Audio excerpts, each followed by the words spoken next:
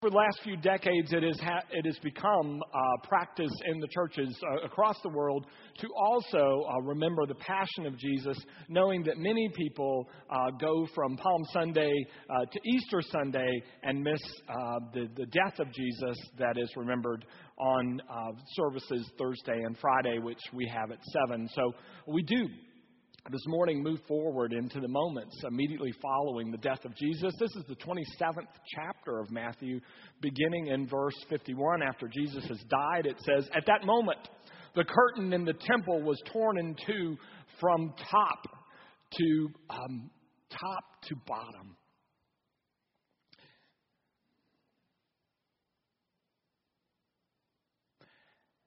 And the earth shook, and the rocks split, and the tombs broke open. And the bodies of many holy people who had died were raised to life. After Jesus' resurrection, they came out of their tombs and went into the holy city and appeared to many people. When the centurion and the guards who were with him watching Jesus saw the earthquake and everything that had happened, they were terrified. And they exclaimed, "Surely he is the Son of God." This is the word of the Lord. Thanks be to God. Be seated, please.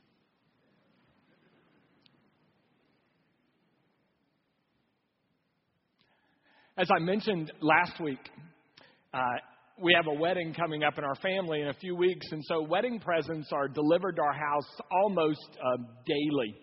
And I've noticed that the normal practice of the people delivering, whether they're UPS or FedEx or whatever delivery service, is they come up and ring the doorbell, drop the package, and hurry off as fast as they can, as if I came out and saw them, they might turn back into a pumpkin.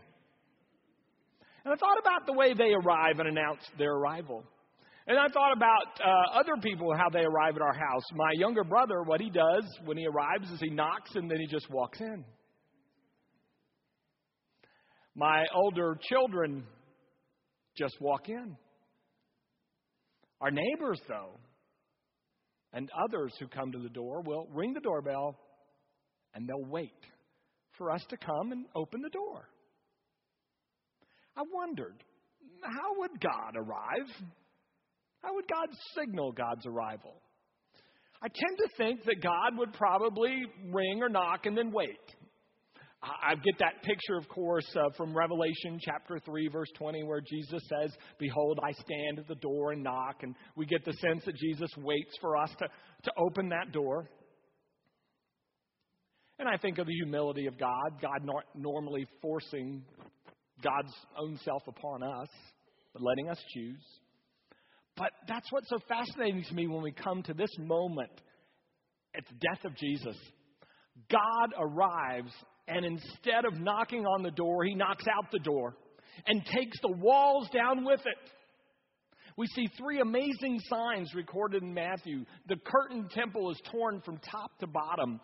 The rocks begin to split in an earthquake. And then the tombs of the holy ones, of the dead, the righteous dead, are opened. God makes it clear that God has shown up. It's his way of saying, "I'm back." I thought it might be fun for just a few moments to look at those 3 signs. And by the way, Matthew's the only one that has these signs quite like this in this order. And see what they might have been saying to people. As you know, Jewish people in particular, people in the ancient world didn't think in kind of normally abstract theories and propositions and treatises. They tend to see in pictures. So in this picture of these 3 events, I thought it might be good to look at, what do we see? The first thing is this: what do you see when the curtain is torn in two? Well, the first thing is to know something about the curtain. The temple was a segregated place. If you were a Gentile, you could only go to a certain point. You couldn't go any further. If you were a Jew but a woman, you could only go to a certain point and then no further. If you were a man, a Jew, you could only go to a certain point, then no further. If you were a priest, you could only go to a certain point and no further. And then there was this final section where only the high priest could go, and the high priest could only go there once a year. And they tied a rope and bells to the high priest's ankle in case something should happen to him and he has a heart attack or passes out, because you can't go in there to get him. You got to pull him out. The holiest place, called the Holy of Holies. And it's that curtain between the holiest place and the rest of the temple that we see torn. Interestingly, it's torn top to bottom, which tells you it's not a result of any earthquake or natural event. That God's very own self says, I'll take this, and tears it. Interestingly, when you look at this picture, there are a number of ways to interpret it. One way, I think, is very clear and obvious, which is God is saying that anybody can come and be in my presence now. At the death of my son, access is open to all people. There's nothing that separates us. You may come into my presence. But I think it's also clear that God is also saying, I'm not limited to this little room here. As one commentator says, here's where God breaks loose. And God's coming out of that temple and is there to move on God's world and be with everyone. Interestingly, we're told by Josephus that on this inner sanctum, this Holy of Holies, the high priest can only go in, no one else. There is on the wall paintings of the zodiac and constellations. And apparently the 12 tribes are tied into the zodiac on this painting. And then there's the constellations. And it was a way of reminding the high priest that what you do in here is not just limited to the Jews. What you do when you worship God in here affects the whole universe. And so what's fascinating is if that curtain is torn, people who have the right vantage point can see and understand for the first time that God is not just the God of the Jews, but God is the God of everyone. And what goes on there doesn't stay there. It affects the whole world. And then there's this. It is also a well-known Jewish custom and practice that when you were either in mourning or repentance, one of the ways you signify it was by tearing your clothes, your garment, and then put ashes on your head. Still practiced to this day. I've had the privilege of going with Ray Vanderland to Israel 4 times. And in the first couple of times, we had a bus driver. His name was David Benstein. And on one of the trips that Ray was on, and fortunately I was not on this trip, David Benstein had a heart attack and died on the trip, on the tour. And so it fell to Ray to break the news to David's wife and his sons. So he, with this entire group of people on the tour with him, show up at Benstein's door, knock on the door. Benstein's son answers, and he looks and sees Ray and all these people, and he knows it is not good news. And he says nothing. He takes his shirt immediately and rips it in half. His way of mourning and grieving the loss of his father.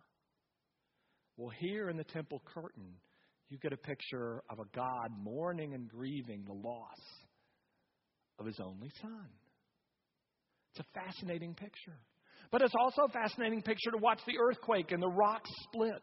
Because on a number of occasions in the Old Testament, we hear about rock splitting. And anytime we hear about that, we hear connected with it that God is coming, and God is coming in power to judge.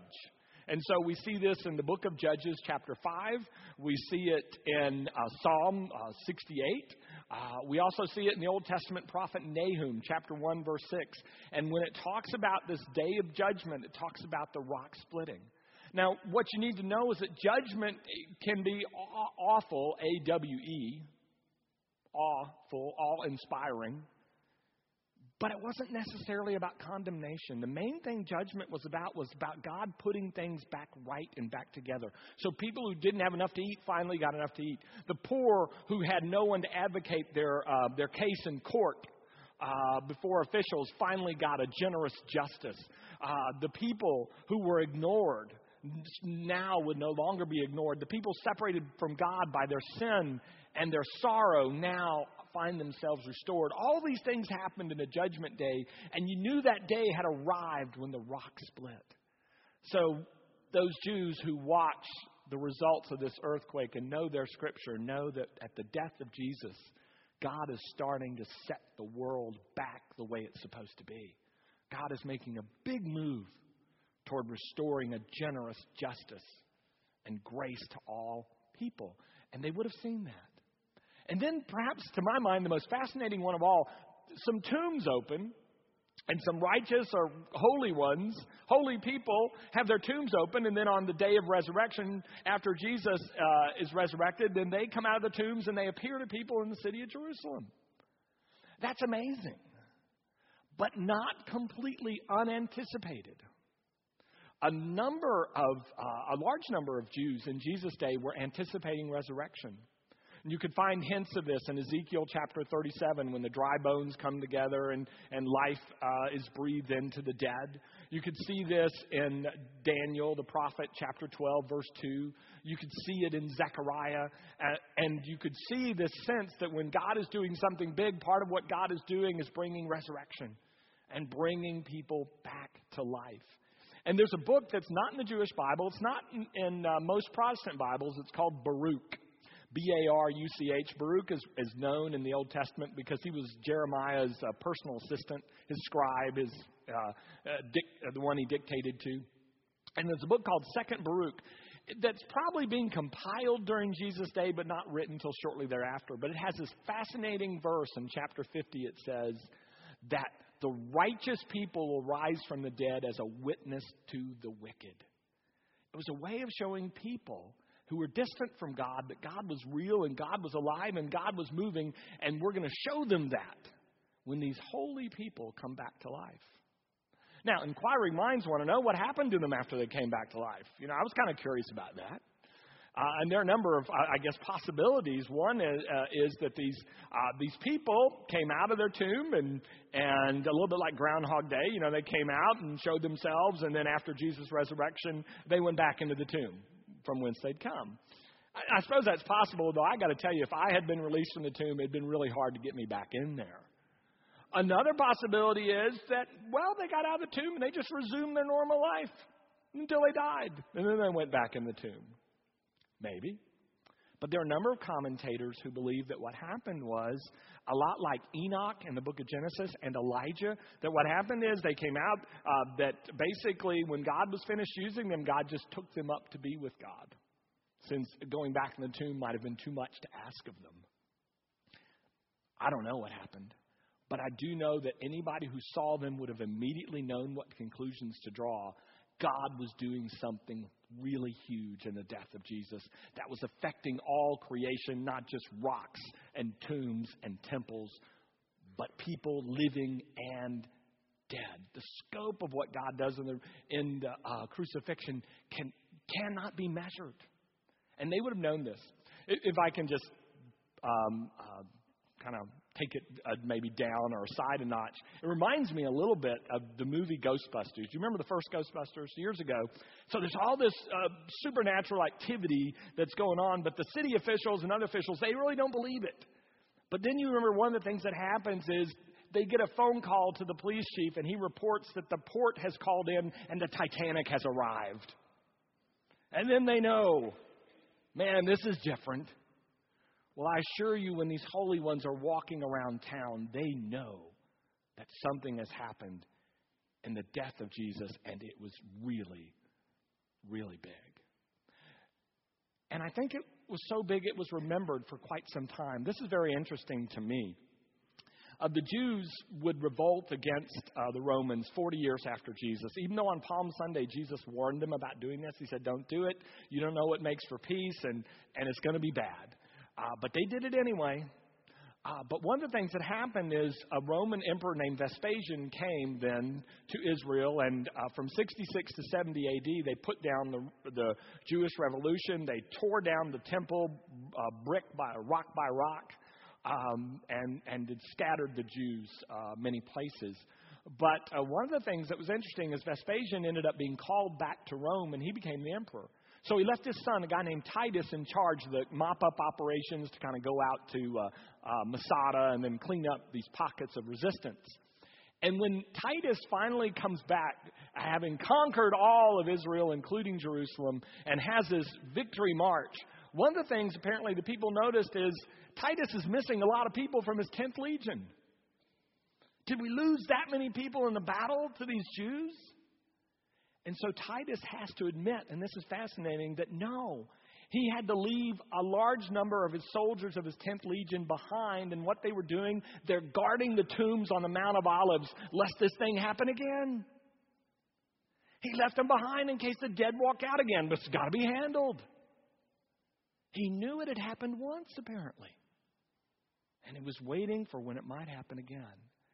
What you see in this amazing arrival of God is signs that were so obvious that every Jew could see them, and signs that were so obvious that the Romans could see them too, including the centurion. When he watched everything, including the earthquake, the centurion and his guards accompanying him, watching Jesus on the cross, say, "Surely this man is the Son of God." They know what has happened. They figured it out. And I guess the question is for us today, 2 millennia later, do we know what happened there? Have we figured out what it means? Have we read the signs? One of the people meeting in our pastors group this week, one of our worship leaders, Matt Dixon, was talking about a rock that is in a park in the Pacific Northwest. And when I looked it up, I found that it's actually in a number of places, most famously in the UK, and it's called a weatherstone. Have you ever heard of weatherstone? So it's in a park or an area, and it's usually a big rock, a big stone or a boulder like this, attached to a chain or a very strong rope. And you use it to tell the weather. And so the one I saw had this sign, this plaque next to this stone on a chain, and this is what it says. You can tell the weather by this rock. If the rock is wet, it is raining. If it is dry, it is not raining. If you see the rock's shadow, it is sunny. If you cannot see the rock, it is foggy. If the rock is white on top, it is snowing. If the rock is swinging back and forth, it is windy. If the rock is bouncing up and down, there's an earthquake. If the rock is missing from this chain, there's been a tornado. And if the rock is underwater, there's a flood. And then it says in parentheses, but don't worry, the pub is still open.